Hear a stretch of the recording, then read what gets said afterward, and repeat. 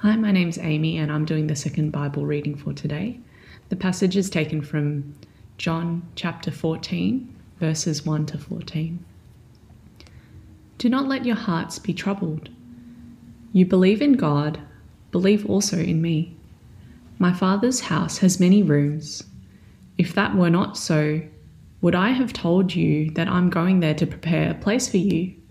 And if I go and prepare a place for you, I will come back and take you to be with me, that you may also be where I am. You know the way to the place where I'm going. Thomas said to him, Lord, we do not know where you are going, so how can we know the way?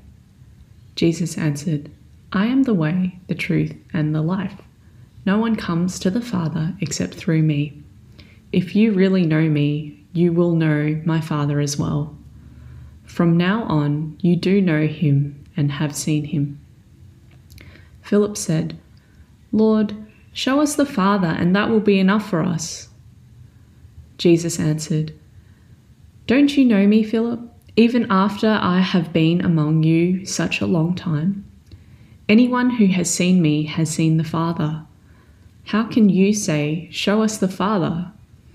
Don't you believe that I am in the Father and the Father is in me? The words I say to you, I do not speak on my own authority. Rather, it is the Father living in me who is doing his work. Believe me when I say that I am in the Father and the Father is in me, or at least believe on the evidence of the works themselves.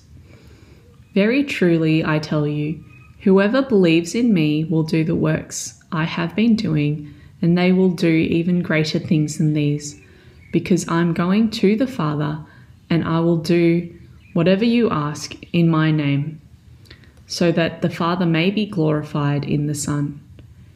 You may ask me for anything in my name, and I will do it.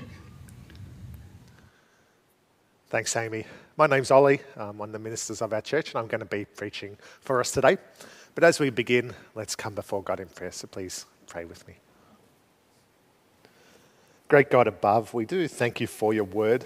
We know that it is living and active, sharper than any two-edged sword, piercing to the division of soul and of spirit, of joints and of marrow, and that it discerns the thoughts and intentions of our heart. And so, Father, would you be active through your word now as we sit under it? We pray this in Jesus' name. Amen. Well, this is a man called Kanishka Raphael. He's a British-born Australian with Sri Lankan parents. He spent time growing up in Canada before moving to Australia at the age of 8. And for most of his life, for the first 21 years of his life, he was a devout Buddhist. In fact, he was so devout that the whole time as he was growing up, he and his sister and his parents used to do Buddhist prayer chants every night before bed. But do you know what happened? When he was at uni, a friend gave him a copy of John's Gospel, the Bible. And after reading through it, Kanishka says that he became, in his words, a very surprised Christian. He says he didn't have any interest in Christianity at all, yet all of a sudden God revealed himself to Kanishka through the Bible and through Jesus. Now that alone is quite interesting, the transferal from devout Buddhist to Christian, but his story doesn't stop there because Kanishka ended up becoming a minister. And then he ended up becoming a bishop. And now he's the new Archbishop of Sydney. And it's quite a strange and unexpected transformation. A strongly practicing Buddhist, now a high-ranking Christian leader. And in fact, it's so strange that in a recent interview in the ABC in Sydney, all the host wanted to do was talk to him about his Buddhist background and how ultimately, at heart, all religions are just the same. Now, of course, Kanishka didn't agree at all because if they were, then why did he bother changing? Why go from a Buddhist to a Christian if they're all the same? But nevertheless, I think the assumption there is quite a common assumption in our pluralistic, multicultural Australia. And so hence our question today, God, aren't all religions true? Why must I pick one? And I think this mindset can be summed up with this image, with the image of a mountain or the concept of a mountain. And the illustration goes like this. God is at the top of the mountain, and all of the different religions are just different pathways up the mountain. They might have different ups and downs, different twists and turns, but at the end of the day, they all reach the same end goal, the same destination. And so it doesn't really matter whether you take path A or path B or path C. It doesn't really matter whether you're a Buddhist or a Christian or a Hindu. You still wind up at the same destination, at the top of the mountain with God. But this assumption that all religions are true is built on the idea that they're basically all the same. That at heart, they all say the same thing. Be a good person, love others, be kind to everyone.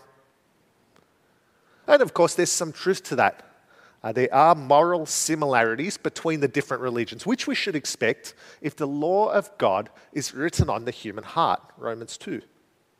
But see, if they are all the same, then they can all be true.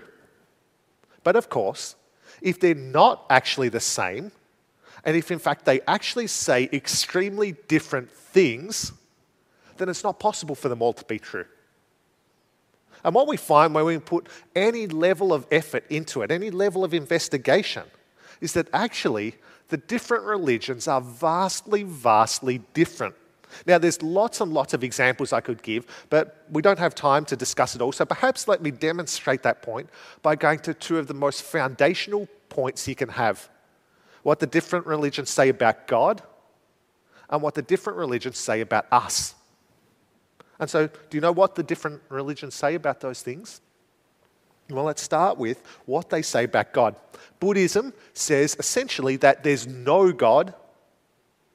Christianity and Islam and Judaism say there's one God. And Hinduism says there's 33 million gods. Now, I don't know about you, but those figures don't sound too similar to me. Even those of us who might have struggled with maths know that 0 is a different number to 1, and that both of those are a vastly different number to 33 million. And so in terms of foundational questions, you can't get more foundational than God and whether God exists. And yet, even on something so foundational, they're so different. And they're not just different, they're contradicting. Because either there's no God, or there's one God, or there's 33 million gods, but they all can't be true. They're different. Or what about us? What do the different religions say about us when we die? Well, Buddhism and Hinduism say that when we die, we're born again, we're reincarnated. We're born again either into a better life if we've lived well now, or into a worse life if we've lived poorly now. And this cycle happens over and over again. Born, then die, born, then die, born, then die. But Christianity says, actually, we only have one life. And when we die, we either go to heaven or to hell. For those who have rejected God, they go to hell, where they'll face eternal judgment for their rebellion against God. But for those of us who trust in Jesus, then there's heaven, an eternity spent knowing and loving and serving God forever. Islam teaches something fairly similar, though with some differences. The focus in Islam in particular is on heaven being a paradise. It focuses particularly on us and on our pleasure in heaven rather than on God. But so again, do you see how different those views are? They contradict each other. Either we only live once, this life is it, or we live and die, live and die, live and die. But they both can't be true. And see, when we put any level of thought into it, when we look below the surface similarities, it quickly becomes clear that not all religions can be true because they say opposite, contradicting things.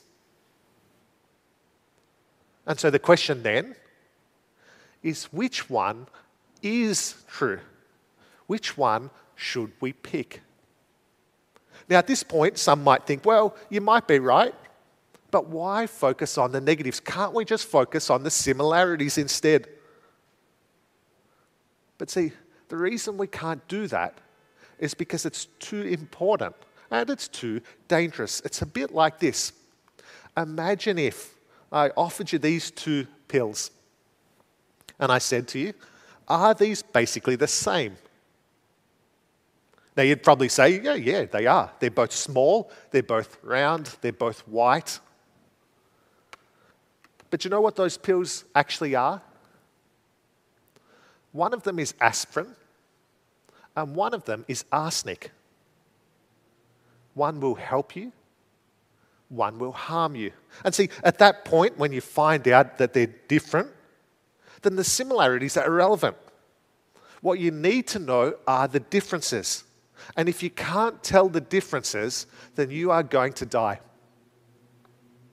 And in the same way, though there may be surface level similarities between the different religions, actually, when you get down to it, all religions are not the same.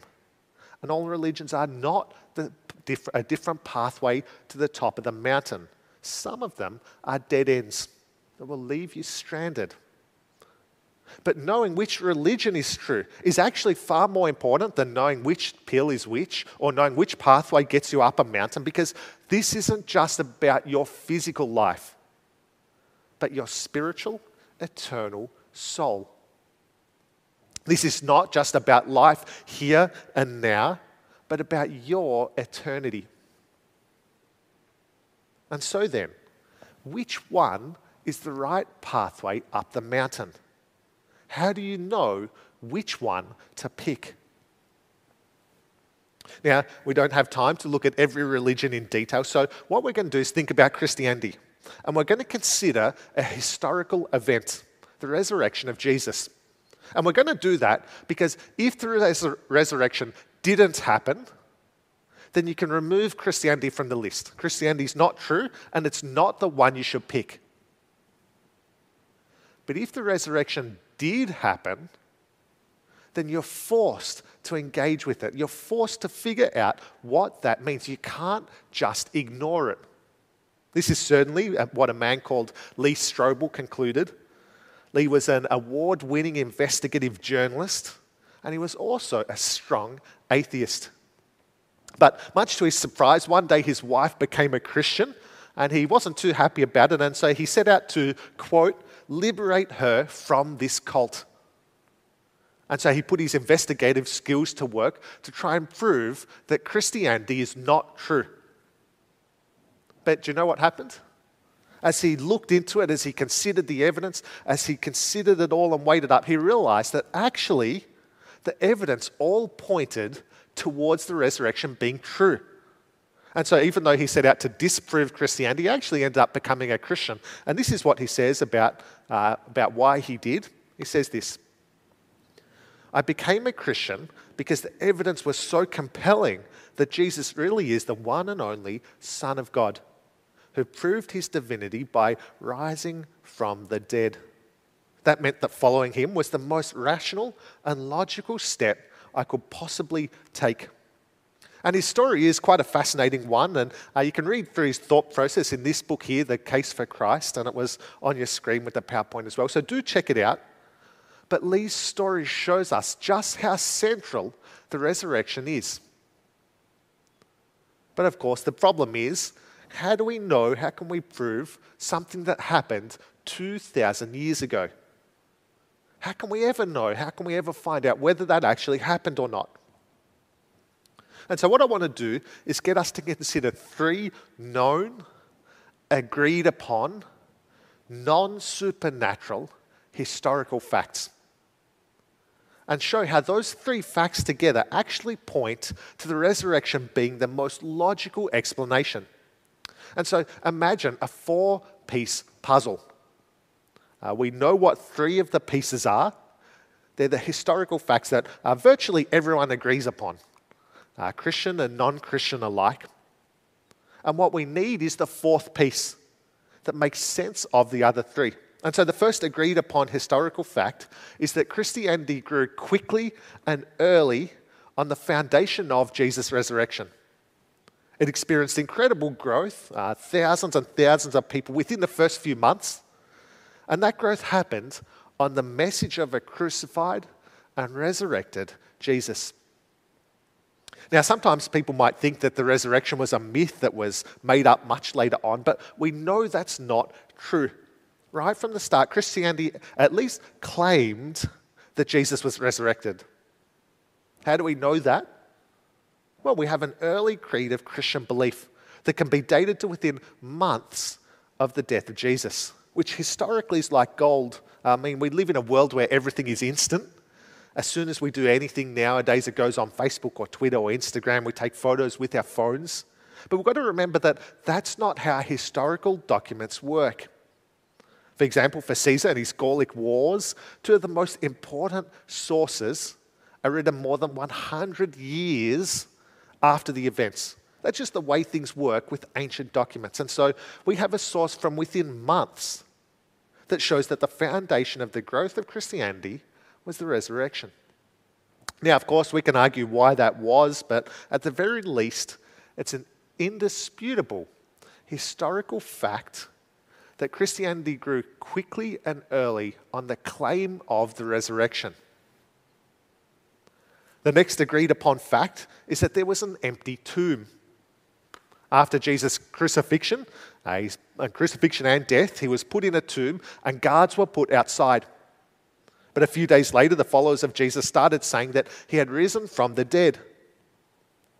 Now, if you were an enemy of Jesus, what would you do in that situation? If it was me, I'd go to the tomb, I'd get the body, and I'd say, look, here's the body, he's not resurrected. Here it is. He hasn't risen. And it would have been so easy to do that and nip the whole thing in the bud. It would have been dead from the beginning. Yet they didn't do that. Do you know what they did instead?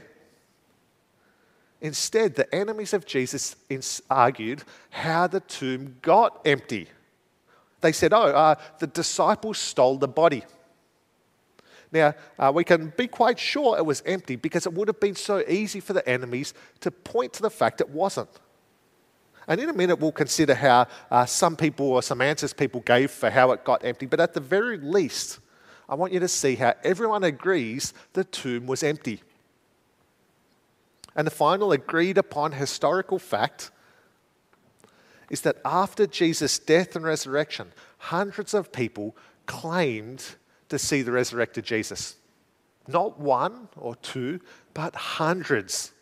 In 1 Corinthians 15, Paul talks about this, and he basically says there's 500 people who saw Jesus after he came back from the dead. Go and talk to them and hear what they have to say. Go and ask them what they saw.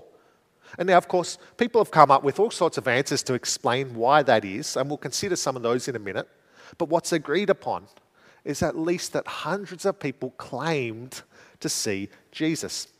And so these are the three agreed upon historical facts. And what we need is a fourth piece of the puzzle that makes sense of all three, that satisfies all three of those facts. Now, people might often say that the disciples lied and made it all up. That's the fourth piece of the puzzle. Now, leaving aside the fact that people don't die for lies, and the disciples of Jesus did die for their claims about Jesus, leaving that aside, that could satisfy point one. It could explain that Christianity grew on the foundation of the resurrection because they lied about it. But it doesn't explain how there was an empty tomb or how hundreds of people claimed to see Jesus. So then, perhaps the disciples stole the body. Have you heard that before? Again, leaving aside the fact that they would have had to go and fight and defeat the armed guards standing outside the tomb, leaving that aside, let's just say for a minute that they did do that. What would that satisfy? Well, it might satisfy fact one if they then lied about it, and definitely fact two, the empty tomb. But it doesn't satisfy fact three. Because if Jesus was still dead and they merely stole his body, then how did hundreds of people claim to see him? So we need another answer then. So what about this one? Everyone who saw Jesus was just hallucinating. In their grief, they saw what they wanted to see. Now, leaving aside the fact that hallucinations don't happen to hundreds of people at a time, let's just for a minute say that that's what happened. that would satisfy fact 3 for sure. Maybe fact 1 if it then grew on the lie or the deception about that. But it doesn't satisfy fact 2, that there was an empty tomb. And so what we get is that no explanation can satisfy all 3 of the historical facts except for one, that Jesus really did come back from the dead. See, as unlikely as it might sound at first, it's really the only option we're left with. Now, of course, it is a big topic and there's much more that we could say about it. But hopefully that helps you see at least that actually, just as Lee Strobel said, believing in the resurrection is the most rational and logical step we can take based on the historical, agreed upon facts. It's the only option that satisfies all of them. But you might be thinking, well, so what? Yes, maybe he did come back from the dead, but that was one man 2,000 years ago. Why does it matter for me? Well, it matters because it makes something so clear about you and about all humans, in fact. It shows us that there is an afterlife. It shows us that there is something beyond death, and that affects you. And so this is something that you need to take seriously, because if the resurrection is true, then the claims of Jesus must also be true, because no one else ever in all of human history has defeated death in the way that Jesus has. See, this is not a case of someone dying on the operating table and then being resuscitated 2 minutes later. This is someone who was brutally murdered on a Roman cross, who was stabbed through the heart, then buried, dead for 3 days. No one in all of human history, other than Jesus, has ever come back from something like that. And so it shows us that this Jesus is someone special, someone we need to pay attention to. And so then what did this special man, this special Jesus, say about himself? Who did he claim to be? Well, one of the places he's most clear about that is the passage we heard read out for us before, John 14. And here Jesus is talking with his disciples about who he is and what he's doing. And this is what he says in John 14, verse 6. Jesus answered, I am the way and the truth and the life. To see how incredible that is, what he says about himself, these extraordinary claims that he makes. He gives us 3 definitive articles, 3 these. He says he is the way, the only way to God. He's the only pathway up the mountain. He says there's not lots of different pathways that all make it up the mountain and all make it to the same end goal. He says there's not a whole bunch of equally valid pathways. He doesn't say he's one of the ways. He doesn't say he's a way. No, he says he is the way, the only way. And he says that he is the truth, the only place we can go to for truth about life and death, about heaven and hell, about religion. He says that truth can't be found in anyone else, not the teachings of Buddha, not the teachings of Muhammad, but only in him. He is the truth. And he's the life. Only in him can we have life. Only in Jesus can we find the eternal life we need for our souls. It can't be found through reincarnation. It can't be found through volunteering for charity. It can't be found in working hard and trying to please God. Jesus says he is the source of life. No one and nothing else. I mean, they're quite incredible claims. They're astoundingly absolute and exclusive. He's not just saying he knows the truth. He doesn't just know the way. He doesn't just have tips on eternal life. No, he's the truth itself. He's the way itself. He's life itself. These are big, big claims. And so either he's a nutcase or it's true. And we know that it must be true. It is true because of the resurrection. See, in the resurrection, Jesus has proven that he is indeed who he says he is. Because no normal person could do what Jesus did. He's proven it. And so if the resurrection is true, which it is, then we're left with no other option but to listen to what Jesus is saying, to engage with what Jesus is saying. And in fact, as astounding as what he's already said is, he goes on and expands in more detail, which is perhaps even more amazing. So this is continuing on in John 14, 6 and 7. He says, "No one comes to the Father except through me. If you really know me, you'll know my Father as well. From now on, you do know him and have seen him." He says no one can come to the Father, to God, except through him, except through Jesus. That's a big, big claim. See, we might want to think that there's many pathways to God, many pathways up the mountain. But actually, the one at the top of the mountain says, no, there's only one pathway, Jesus, who he's provided. Because that's the amazing thing about Christianity. It's not about what we do, it's about what God has done. God has given us his Son, Jesus, so that we might be welcomed into God's family. See, Jesus came and lived the perfect life we don't, and then died the death we deserve to die, so that our sins might be forgiven and washed away.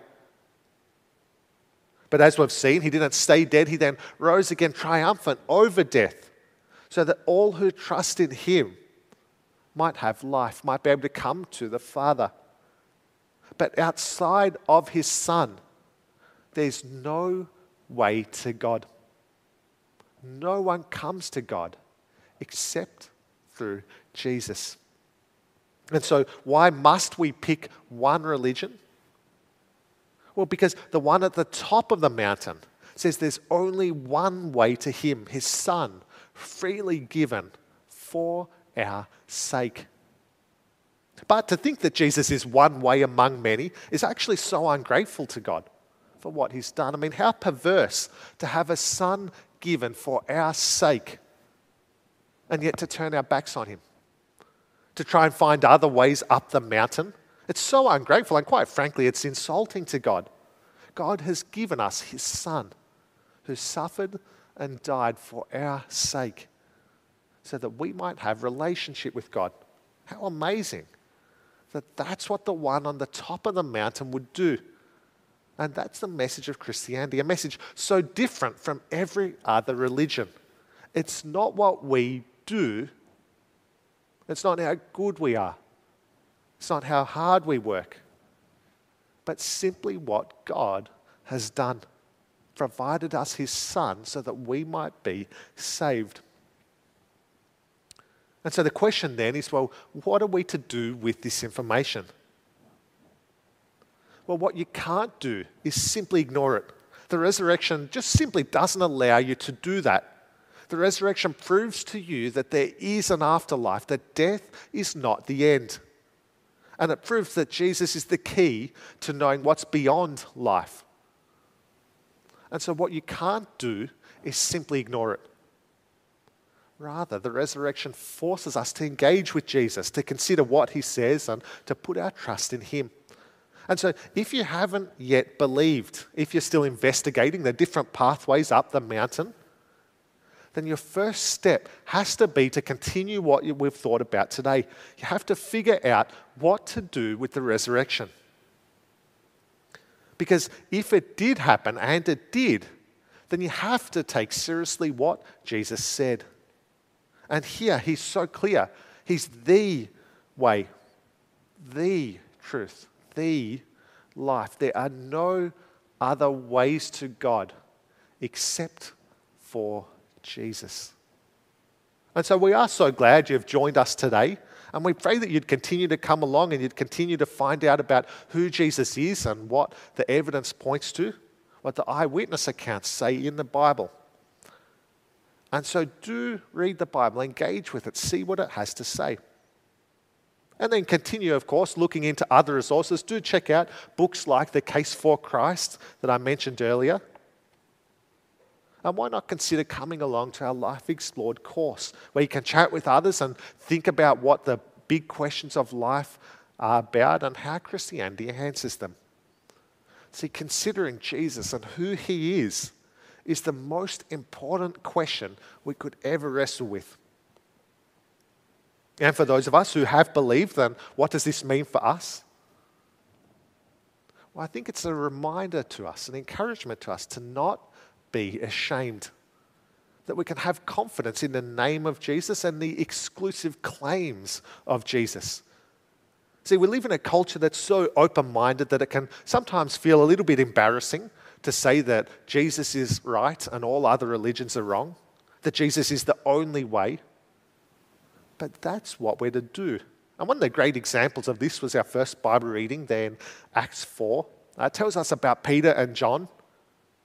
And what we see here is one of the first sermons in the church, after one of the first miracles in the church, facing some of the first opposition in the history of the church.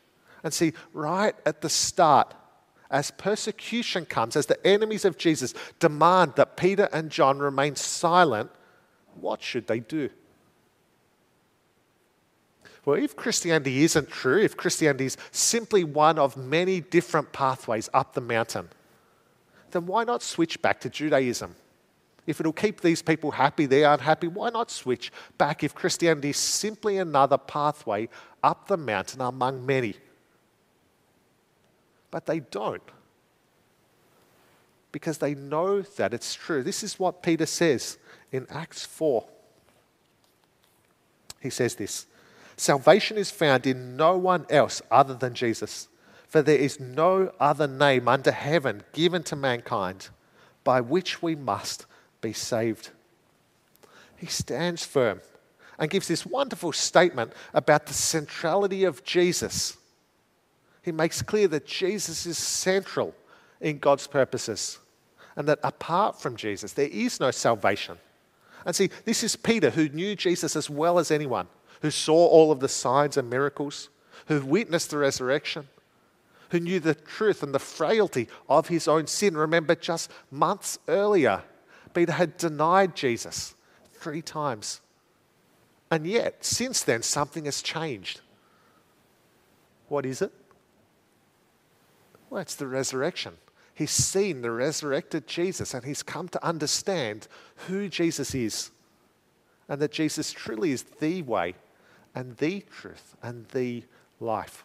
And so he's not ashamed, he's not embarrassed, he's not intimidated. He just boldly declares that there's no other name in heaven by which we can be saved except for Jesus.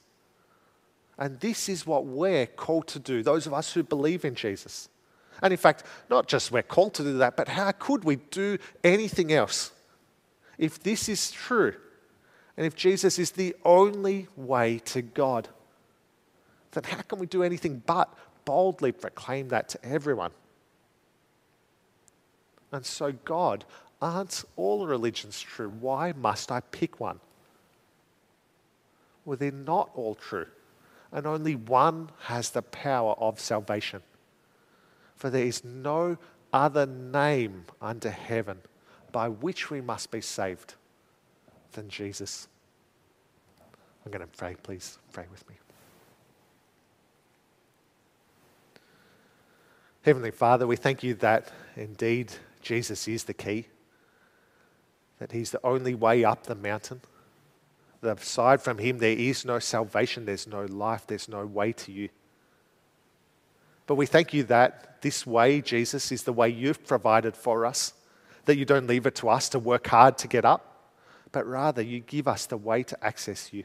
So we thank you, Father, for your generosity, and we do confess our sins for the times we've looked other ways, how perverse it is indeed, that you would give us your Son and we would turn our back on him. So, Father, we do thank you for Jesus, and please be working in our hearts, helping us to cling to him and trust in him and in him alone, and to boldly tell others about him. We pray this in Jesus' name.